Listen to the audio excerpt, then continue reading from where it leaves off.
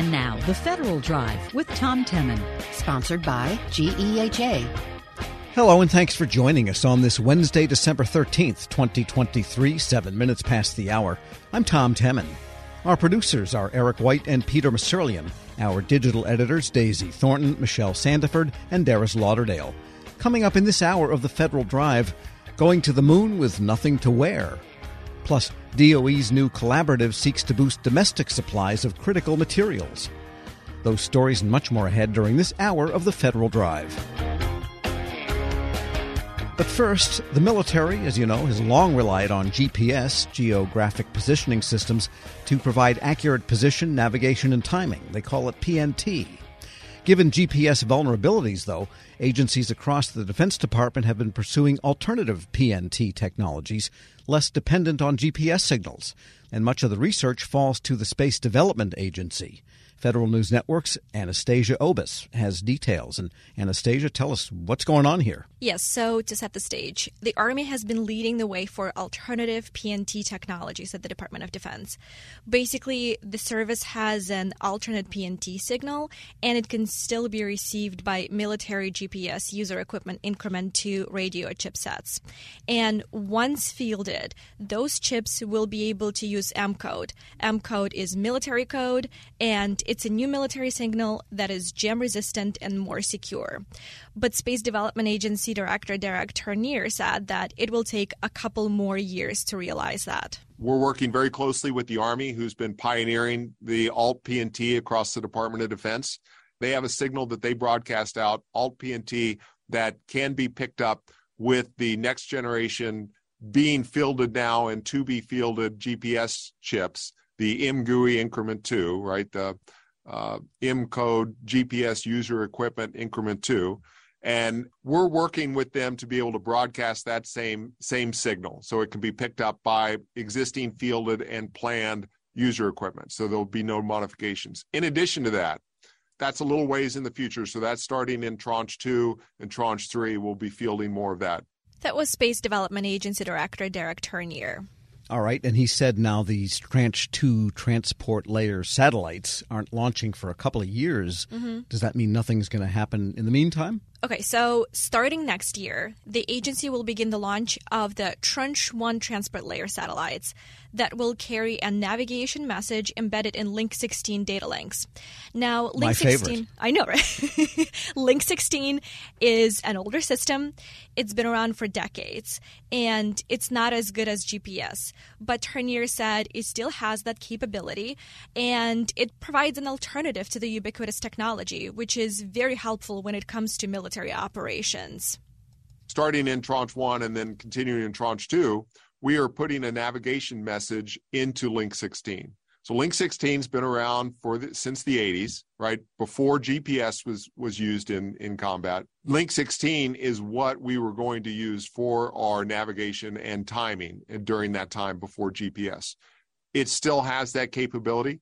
You can embed a navigation and timing signal into Link 16, and you can use it for that. It's not nearly as good as GPS, but it does give you an alternate.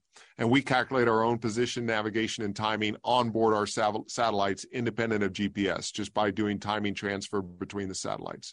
Again, Derek Turnier, Space Development Agency Director. Yeah, sounds like Back to the Future here. You know, we're going to use 80s technology repurposed for the aughts and the 20s. And so will the Space Development Agency be also making the new user equipment and providing it around? I mean, who's going to make this gear? It's not going to come from Sony. Yeah, good question. So the agency wants to be able to provide the capability without any new user equipment.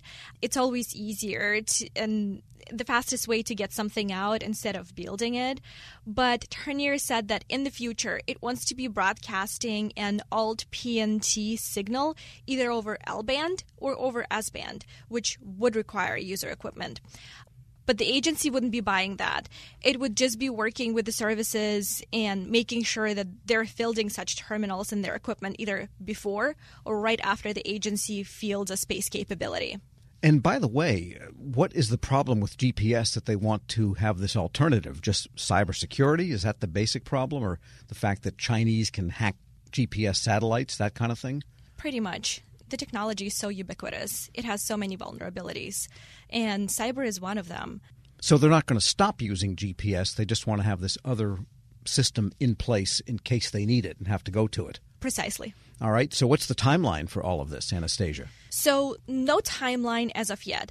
Turnier said that they're not making any decisions or working out the specifics until 2028, which is when they will begin the launch of Tranche 3 and after that, the Tranche 4 transport layer.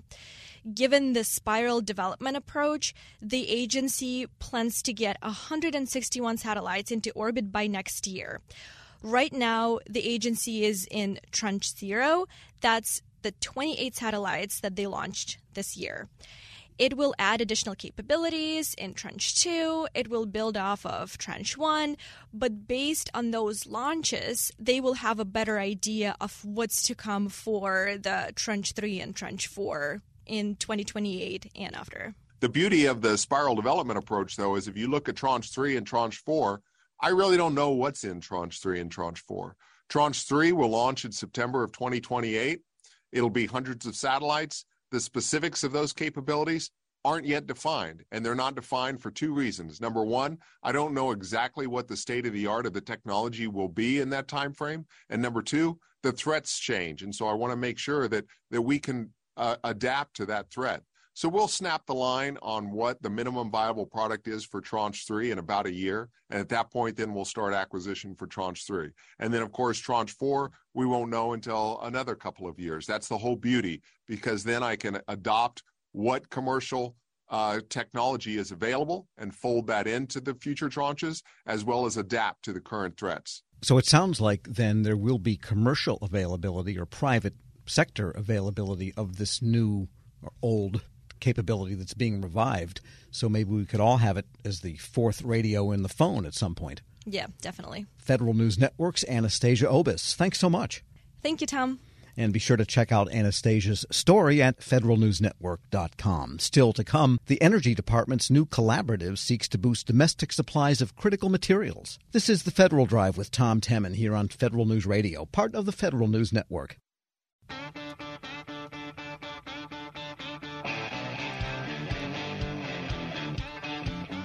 Welcome back to the Federal Drive with Tom Temin here on Federal News Network.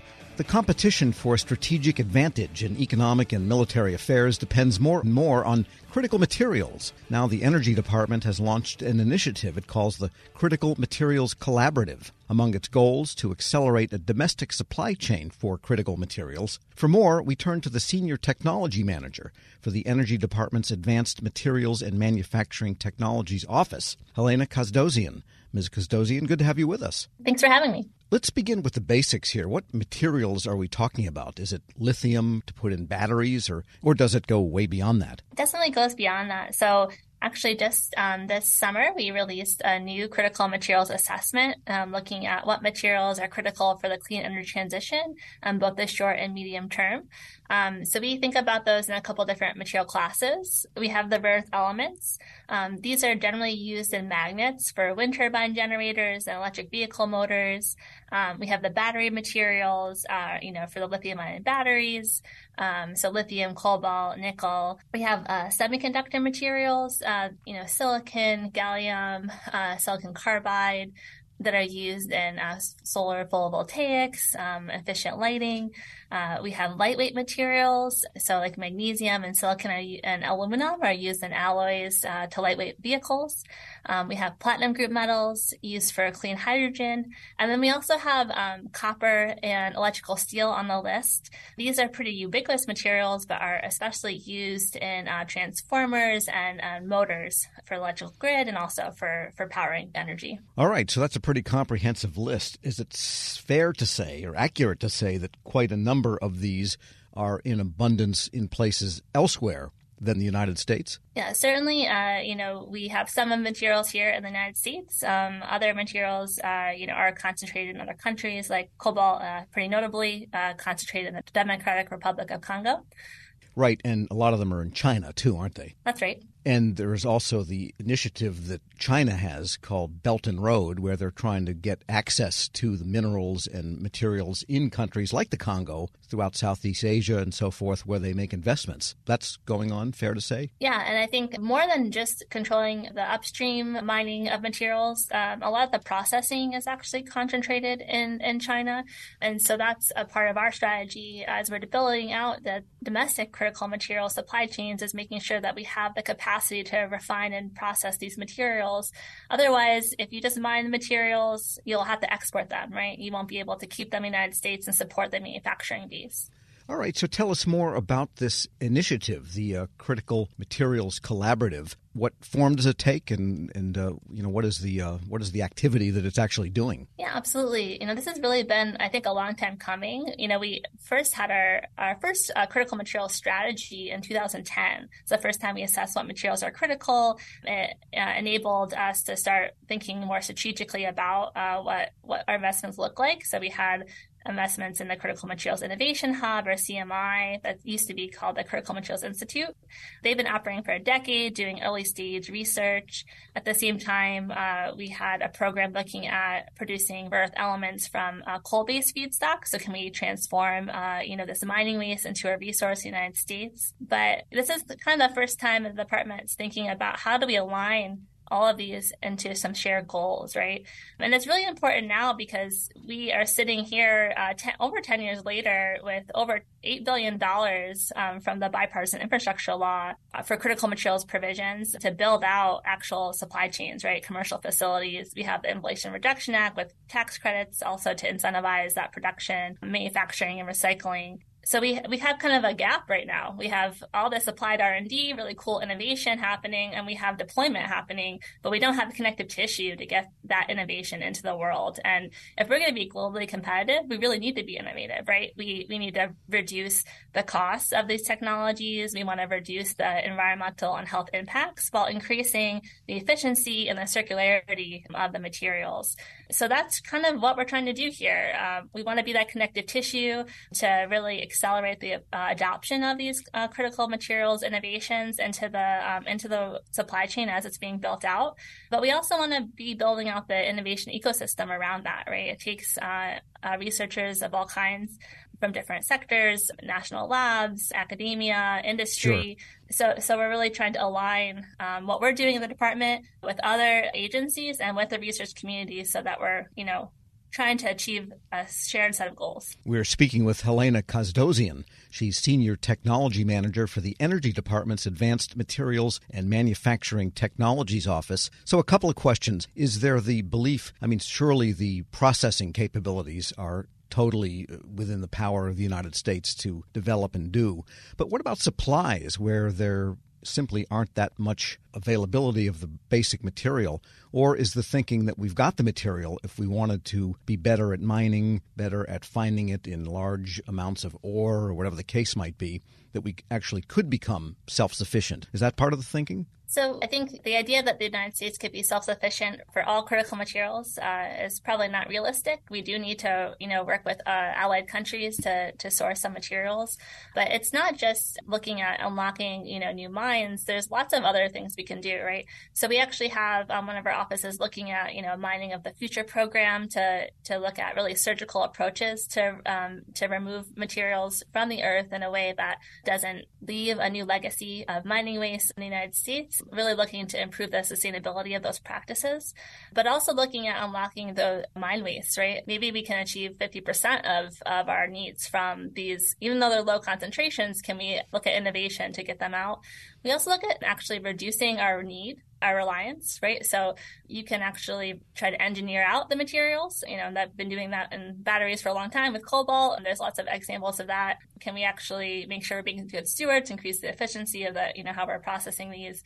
And then looking at circular economy, right? Extending the lifetimes of those materials in use. And eventually they'll have to be recycled, right? Want to be positioned to that as well. So it's really a diversified approach that we take in the Department of Energy. And with the money you have, you will be then doing what? Issuing research grants or creating incentives for industry? What form will the work take to create that connective tissue? Yeah, so within the CMC, we won't be, it doesn't have any money on its own. What it does, it's aligning the offices that are competing out research to coordinate. To be a member of the CMC, you want to go out and compete for funds, but then we'll have lots of opportunity to engage, and I can talk more about what that will look like. But right now on the streets, we have two funding opportunities. One is through the Office of Fossil Energy and Carbon Management. It's $150 million really to advance R&D and really thinking about like how can you translate that basic discovery into R&D as well as scaling it up. And then we also have in my office, the Advanced Materials and Manufacturing Technologies office, we have a Critical Materials Accelerator program on the streets, and that's really thinking about prototyping, maturing new technologies, kind of de-risking that step before you can go to a bigger pilot. That CMI is a big part of the CMC as well. This is, again, 10 years standing, a really robust innovation ecosystem and engine all on its own.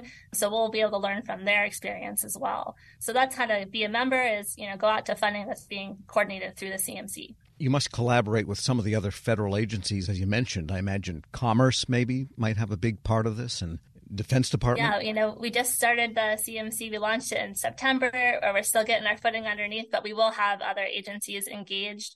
Certainly the Department of Interior, NSF, DOD, wherever there's research alignment, we want to have active engagement, but we'll certainly continue to coordinate with other agencies that help set the policy framework, right? So we understand the context. Given the prevalence of some of these minerals in places that we'd rather not be concentrated, what about some of the other NATO allies or Canada, Mexico, maybe even South America, where access might be more assured, at least than it might be in China if China decides, well, no more cobalt for you, no more lithium, for you? Are other nations maybe part of this alignment? Yeah, the United States engages in a lot of different international engagement. We work through the International Energy Agency ministerials to coordinate with other countries. We have bilateral agreements with Canada and Australia and I think Brazil as well. The State Department has the Mineral Security Partnership Initiative that's getting going. I'm not an expert on the international front, but certainly we do coordinate with other countries. And by the way, what is your background that you bring to this? Are you primarily a program type of federal person, or are you a materials and manufacturing person? I think myself as a technologist. My background is in electrical engineering. I get my PhD at Iowa State. I was at the Ames laboratory for a couple of years before coming to DOE as a AAAS fellow, and then stayed on what was used to be the Advanced Manufacturing Office, now AMTO, to continue to work on critical materials. I've been working on this issue for about 10 years. I started researching this topic when I was in my graduate studies. Interesting. Well, we're glad you're on the job. We should say Dr. Helena Kazdosian is Senior Technology Manager for the Energy Department's Advanced Materials and Manufacturing Technologies Office. Thanks so much for joining me. Yeah, thanks so much for your interest. And we'll post this interview along with a link to more information at federalnewsnetwork.com/Federal Drive. Subscribe to the Federal Drive wherever you get your podcasts. Still to come, how the Education Department could help improve falling math scores. But first, going to the moon and nothing to wear? This is the Federal Drive with Tom Temin here on Federal News Radio, part of the Federal News Network.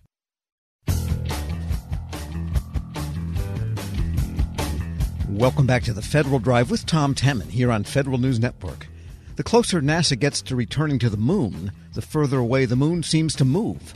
Contractors on the Artemis 3 project are having trouble with some basic items, like the spacesuits astronauts would need and the lunar lander itself. The Government Accountability Office has found now that NASA may be too ambitious in its schedule for the initial launch. We get the latest findings from the GAO's Director of Contracting and National Security, Bill Russell. Bill, good to have you back. Nice to be here, Tom. And you've looked at this from time to time, and you're reporting there is some progress on the contractor's part, but it sounds pretty basic if they can't get the spacesuit done. I mean, what's going on? What's the latest findings here? One thing for context, this is incredibly complex. It's the first time we've tried to return to the moon in over 50 years. There's a reimagining of how to do that, not just to do one moon landing, but to create a sustained lunar presence and ultimately set the foundation for human exploration of Mars.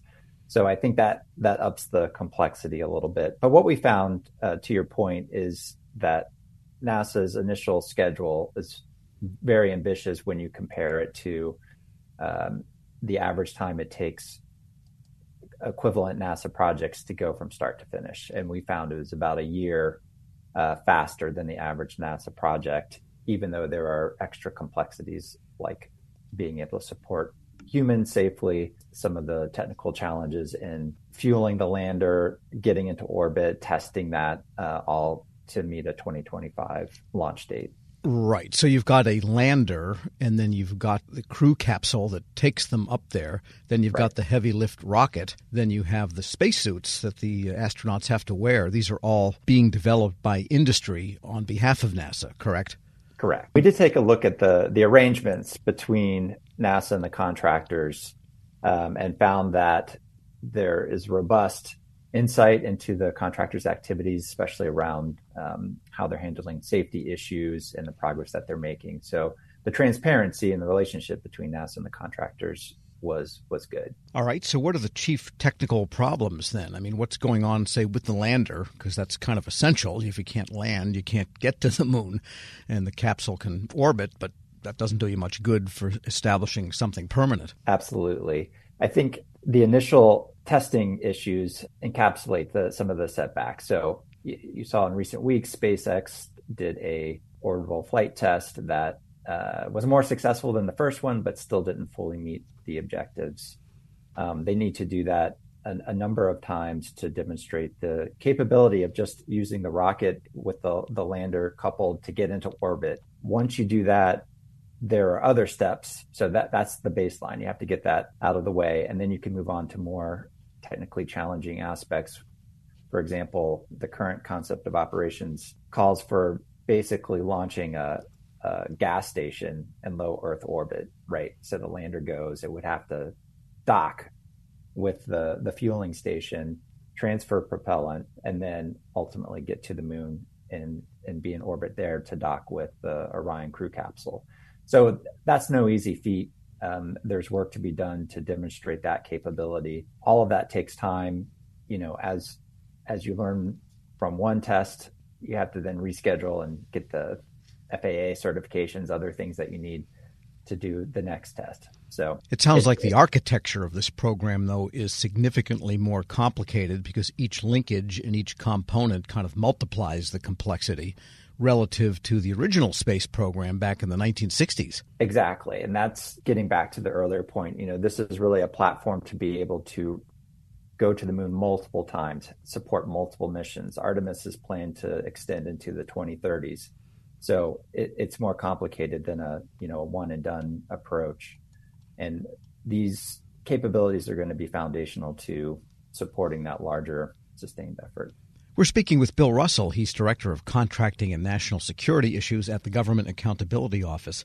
And what does NASA say with respect to why they shaved a year off their plan relative to the, as you report, 79 months these types of complex plans normally take? Well, that was their initial schedule. The analysis of the 13 months is really based on the work that we did, comparing that schedule to the average NASA major project. NASA has said that the Human Landing System schedule is under review. That process is ongoing. Well, with respect to launching in 2025, that's not going to happen, is it? Our estimation is that it will not. And does NASA agree with that estimation? They're looking at those scheduled dates right now, but they're aware of the challenges that we point out in this report. Right. And so, what were your recommendations then? How do you simply give yourself more time? Is it a matter of just rebaselining the time, which also means rebaselining the money? Right. And we didn't have any specific recommendations to NASA for this report. We've pointed out in previous reports the need to look at the integration across all of these systems, right? You have the Orion crew capsule has to work with the Space Launch System, Human Landing System. So it's a lot of moving pieces to pull off the Artemis 3 moon landing. For this report is really just to show the schedule compression and some of the technical challenges that are outstanding to achieve the eventual mission. And you have different contractors developing these different components. And that's a little different from the old days when NASA built many things in-house by hand with its own people. And is that an issue, or do the contractors make sure that they're compatible with one another? I mean, there's only one specification that's applicable to one of these types of programs. And so they all have to work in concert in some ways. Is NASA able to orchestrate that? We did take a look at that issue and found that so far so good in terms of being able to convey what the requirements are for these systems. The spacesuits is a good example of that. The contractor's Axiom. NASA had originally designed the updated spacesuit and then handed that to Axiom to take to the finish line. There's still some design challenges, technical challenges to create the new spacesuit to support the moon landing mission. There's a lot of aspects like life support and things that really have to be perfected. But that's one example of NASA shifting from doing something in-house to having a contractor do it. We did look at the contracts and the terms that allow NASA to still have good visibility and found that those were robust. And getting back to SpaceX, they just had a launch that didn't go, as you said, it went better than the last time, which blew up. This one also exploded, I think, eventually. So they're getting there. But at some point, just getting one done, oh, good, it didn't explode. That probably doesn't meet NASA's criteria for can we do this repeatedly and safely. I mean, that sounds pretty important. And that speaks to the volume of the remaining work and the complexity of it, right? You have to demonstrate multiple times the ability to get the lander into orbit. And then, as I said, move to the next phase, which shows you can dock the lander with that fuel depot that's already in space, transfer propellant, and then get to demonstrate that you can get it to lunar orbit. So all of those things remain to be done. Fundamentally, is this realistic that it can all actually happen? I do think it's realistic. And there's progress that's being made. It's just getting from where we are now to successful launch in 2025. That's the part that seems overly ambitious. Yeah, in some ways, this is like a combination of the Apollo program and the Space Shuttle program in terms of just all the working parts to it. That's right. There are a lot of systems that have to work together seamlessly in a new and novel way. And NASA is pretty much on board with what it is you're, again, no recommendations, but you're kind of finding things that they don't disagree with. Exactly. Bill Russell is Director of Contracting and National Security at the Government Accountability Office. As always, thanks so much. Great to be here. Thank you, Tom. And we'll post this interview along with a link to his report at federalnewsnetwork.com/Federal Drive. Subscribe to the Federal Drive wherever you get your podcasts. Still to come, how the Education Department could help improve falling math scores. This is the Federal Drive with Tom Temin here on Federal News Radio, part of the Federal News Network.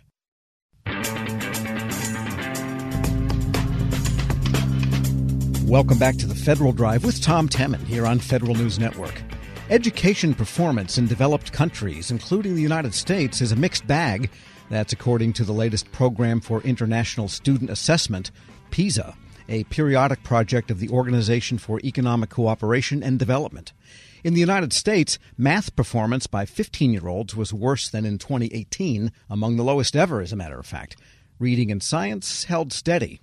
For analysis of what the results mean, we turn to the Executive Director of Teach for America's D.C. region, Ryan Tariainen. Mr. Tariainen, good to have you with us. Thank you, Tom. It's great to be here. Tell us a little bit about the PISA assessments. These come out periodically, and they're done internationally? They come out every 3 years. The PISA began in the year 2000. It's an international test. It's actually created in France predominantly. And what it does is it compares standardized test results in reading, math, and science across over 80 different countries or locations. In 2022, in fact, 620,000 15-year-olds across 81 locales participated in the PISA.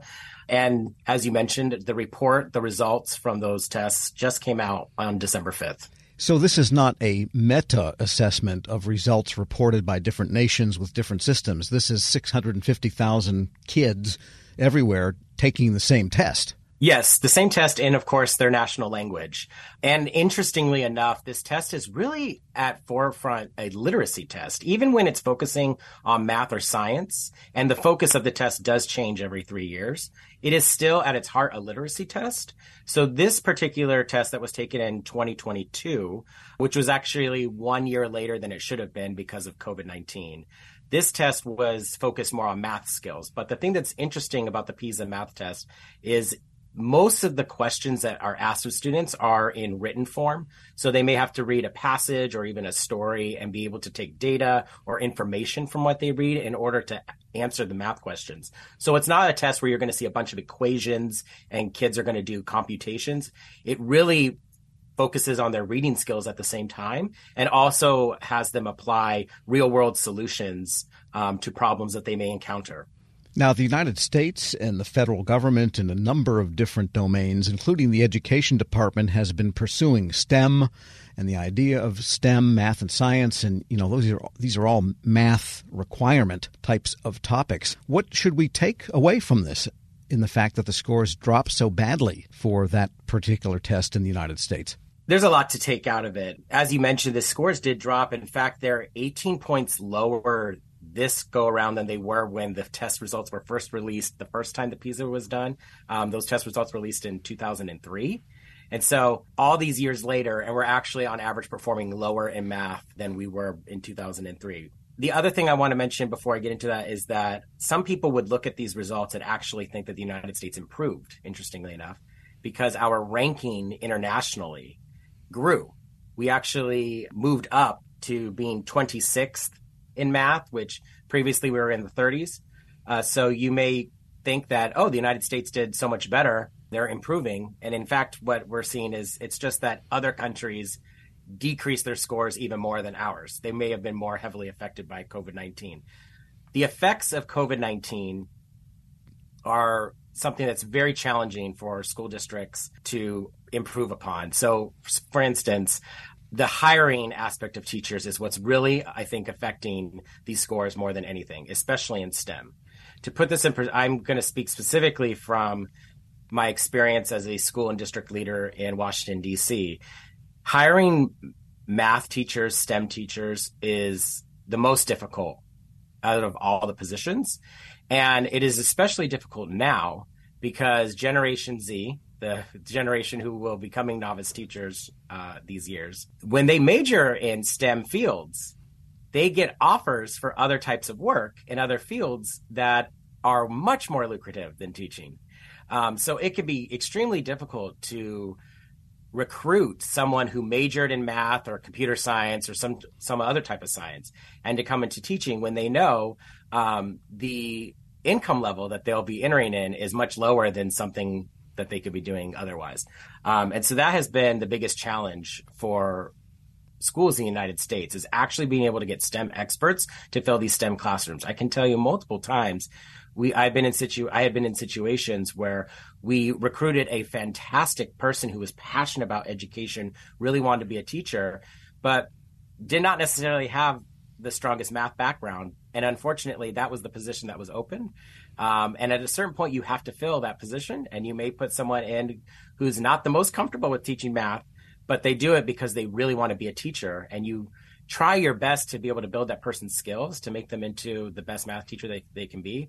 But we're still, unfortunately, lacking people who come in on day one with expertise in STEM fields. And so that's really affecting our students, especially after the effects of COVID-19. We're speaking with Ryan Toriainen. He is Executive Director of Teach for America's D.C. region. He's also a former White House Fellow with the Education Department. And is there any policy or operational change? I mean, the Education Department has permeated itself deeper and deeper into smaller and smaller aspects of public education over the decades. And public education seems to be getting worse and worse in the outcomes over the ages here. So what could happen at the federal level to improve the situation, do you think? One of the things that I learned when I worked at the Federal Department of Education is how frustrating it can be, because there is usually all carrot and no stick, is what we sometimes would say at the department. So education in the United States is very much controlled at the local level, at the state level, and very little of it, unfortunately, or fortunately, depending on your outlook,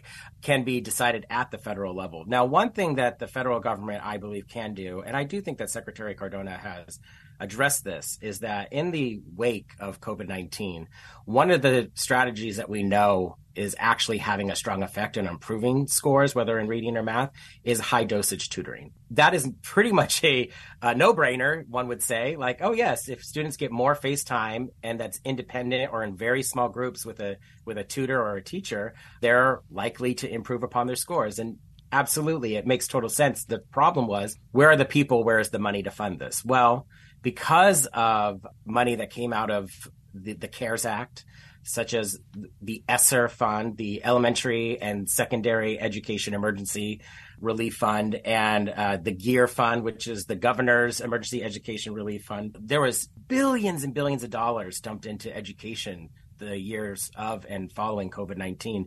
And a lot of that money could be spent on creating and hiring programs to provide one-on-one or perhaps three-on-one tutors for the students who had the most decrease in their math and reading. And we are seeing firsthand in DC, that is probably the intervention that is having the most effect on students. So I believe that the federal government could do more to put money towards, or providing grant money towards, creating and paying for these high dosage tutoring programs, especially in schools that suffered the most learning loss. Yeah, that's remarkable, because you say that, billions and billions and billions were poured into education during the COVID as part of relief. And yet look at the scores and look at the results, at the local education level were pretty bad. And I think a lot of school districts are still digging out. So what you're saying is the federal government should redirect maybe its focus on where funds go in what educational function to actually have some leverage in making scores go up? Yes, absolutely. I think in that first round of over $20 billion going towards public education, the thing that we have to remember is very little of that was actually going towards the education process. It was actually going towards refurbishing and remodeling buildings so that when students came back, they would be able to function. They would have proper ventilation. They would have all the PPE and the sanitary aspects of the school to make sure that we weren't passing along viruses and diseases, since that was obviously becoming the focus of the world at that point. And so a lot of that money actually went into remodeling the entire buildings of schools, sometimes building entirely new structures. So that's where the money went at first. Yes, absolutely. And then after that sort of round of remodeling happened is when people started to focus more on the after school or during school programs that could improve on the education of their students. Unfortunately, that's still in its birth stage, I would say. We're still very, very new. So that's where I would invest more dollars right now. Yeah, because I guess it's easier to measure how many cubic feet per minute your new air equipment is moving, or how many filters you installed, or how many new buildings you put up, than it is to measure education outcomes. That's longer and more subtle, isn't it? It is. And unfortunately, we were doing distance learning for a year to 2 years or longer in some places. And unfortunately, in many of our rural communities, that wasn't really an option. They may not have had the infrastructure for internet access, for every student to have a laptop.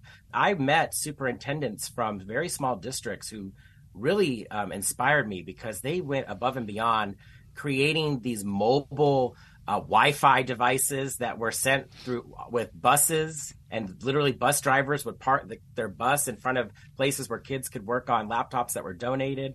It was amazing the things that went forward in order to meet the need at the time. So it just shows how resilient we are as a country and how inspiring we are for our students and our children.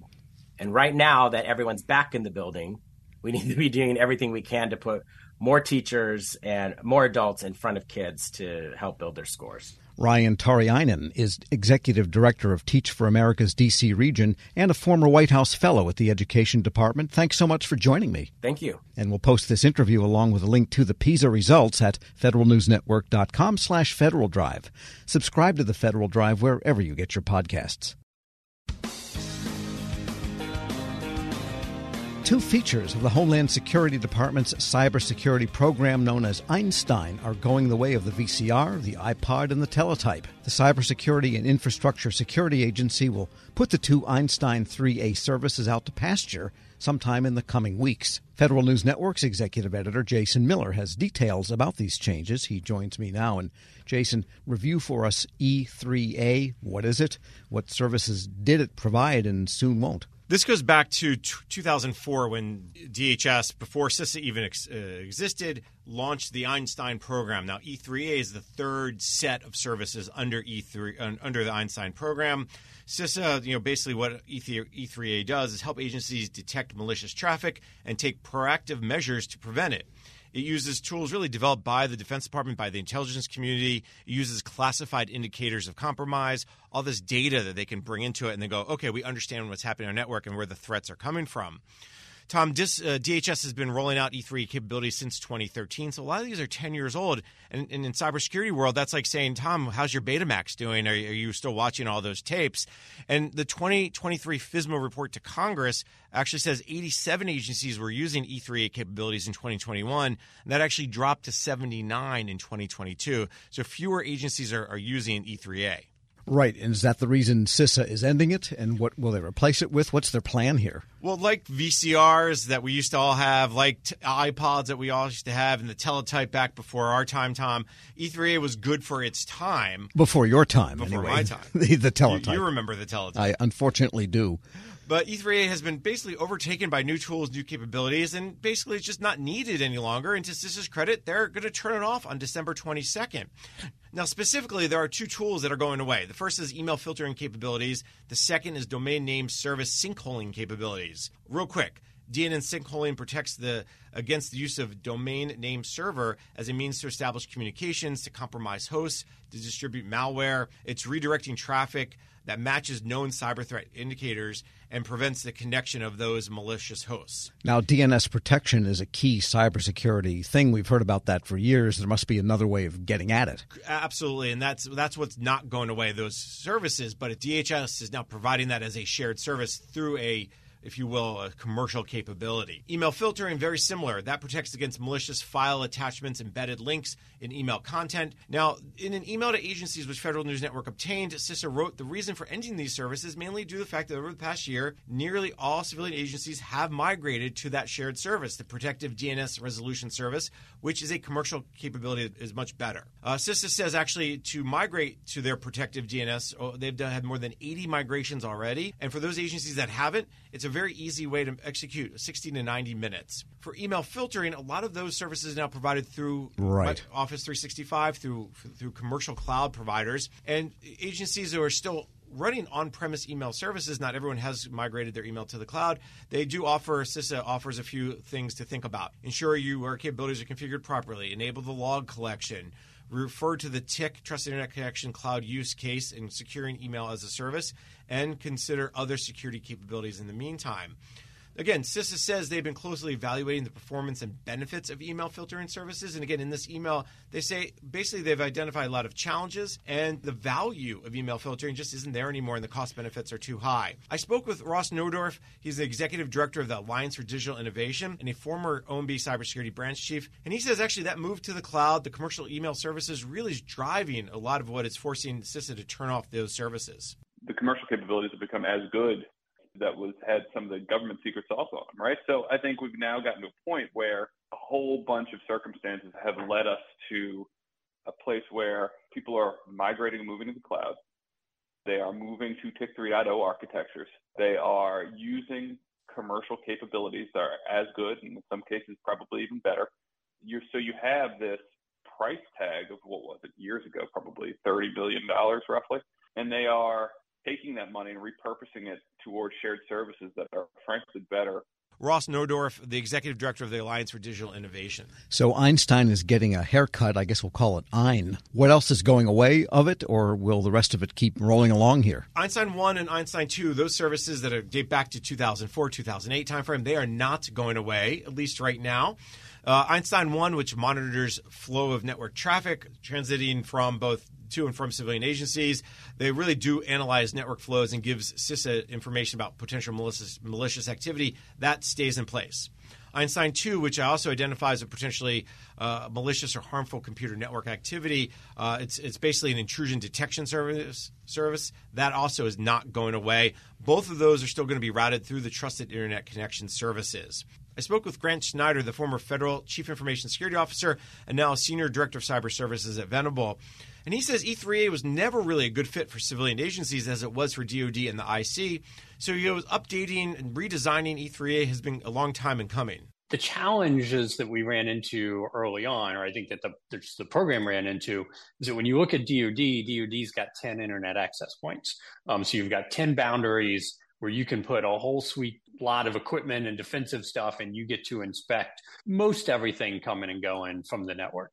When you look at the federal civilian agencies, there isn't really a .gov, right? I've always said, we talk about the .gov network. Well, there's not a .gov network. There really is a .mil network on the DoD side. And so every agency has multiple connections to the internet, and you then had to get E3A in front of all of those. Again, Grant Schneider, the former federal CISO and now Senior Director of Cyber Services at Venable. And this decision then to turn off these capabilities, I guess they're kind of throwing in the towel for things that are more agile and more up-to-date provided by the private sector where the agency's going. What does this say about cybersecurity in general, do you think? First of all, we have to give CISA a lot of credit. This is actually a good thing that they're turning off these services. This is a recognition that the world is changing. They have better capabilities, that agencies can really lean on these commercial capabilities in different ways. At the same time, the Continuous Diagnostics and Monitoring Program, the CDM program, is fulfilling a lot of these challenges because they brought in these tools to give agencies the shared services that CISA is offering. So again, I just want to emphasize how important this is for CISA taking these actions. Tom, we always hear how government never turns anything off. Well, here's a good example. But I think more broadly than that, and I think this is best said from ADI's Ross Nodorf, there isn't this bright line between commercial and government services as there once was. In a lot of cases, solutions that were being provided, regardless of whether or not they are conceived of and developed in part by the government, have transitioned or migrated to commercial providers in a lot of cases, right? So you've got people like CrowdStrike and Cloudflare and some of the other ones who are offering white label solutions to the government that they provide as shared services. And I think that's great, right? I think that we need to consider across the stack, right? Whether it's network security, whether it's data security and XDR capabilities, whether it's all the above, whatever the shared services are that this is conceiving of that needs to be put in place for departments and agencies, need to be viewed as a partnership between the public sector and commercial, right? Commercial tools and capabilities are going to continue to underpin how the government delivers security. ADI's Ross Nodorf talking about the idea that commercial and government services are really coming closer together. We're seeing that through other capabilities like Zero Trust, and we're seeing it through other things as agencies are leaning more on the private sector. And I think that's where this is going. And the few agencies that are still using these services about to be switched off, they're getting warnings, and they will understand what they have to do to not be left in the lurch when they do get shut off. Absolutely. And I think this is why CISA is really pressing agencies, hey, December 22nd is coming. Tom, it's only 9 days away. So really make a plan, know about it. What I've heard from my contacts throughout the agency is that this is not going to be a surprise to most CIOs, most CISOs, but just in case, they really are trying to get the word out more broadly to say, hey, this is important. And I think a lot of this is actually a lot of good thing, again, for agencies to get better capabilities. Federal News Network's Jason Miller. Thanks so much. My pleasure, Tom. And be sure to check out his story at federalnewsnetwork.com. This is the Federal Drive with Tom Temin. For the latest updates, stay with federalnewsnetwork.com or follow us on Facebook, Twitter, and LinkedIn. I'm Tom Temin.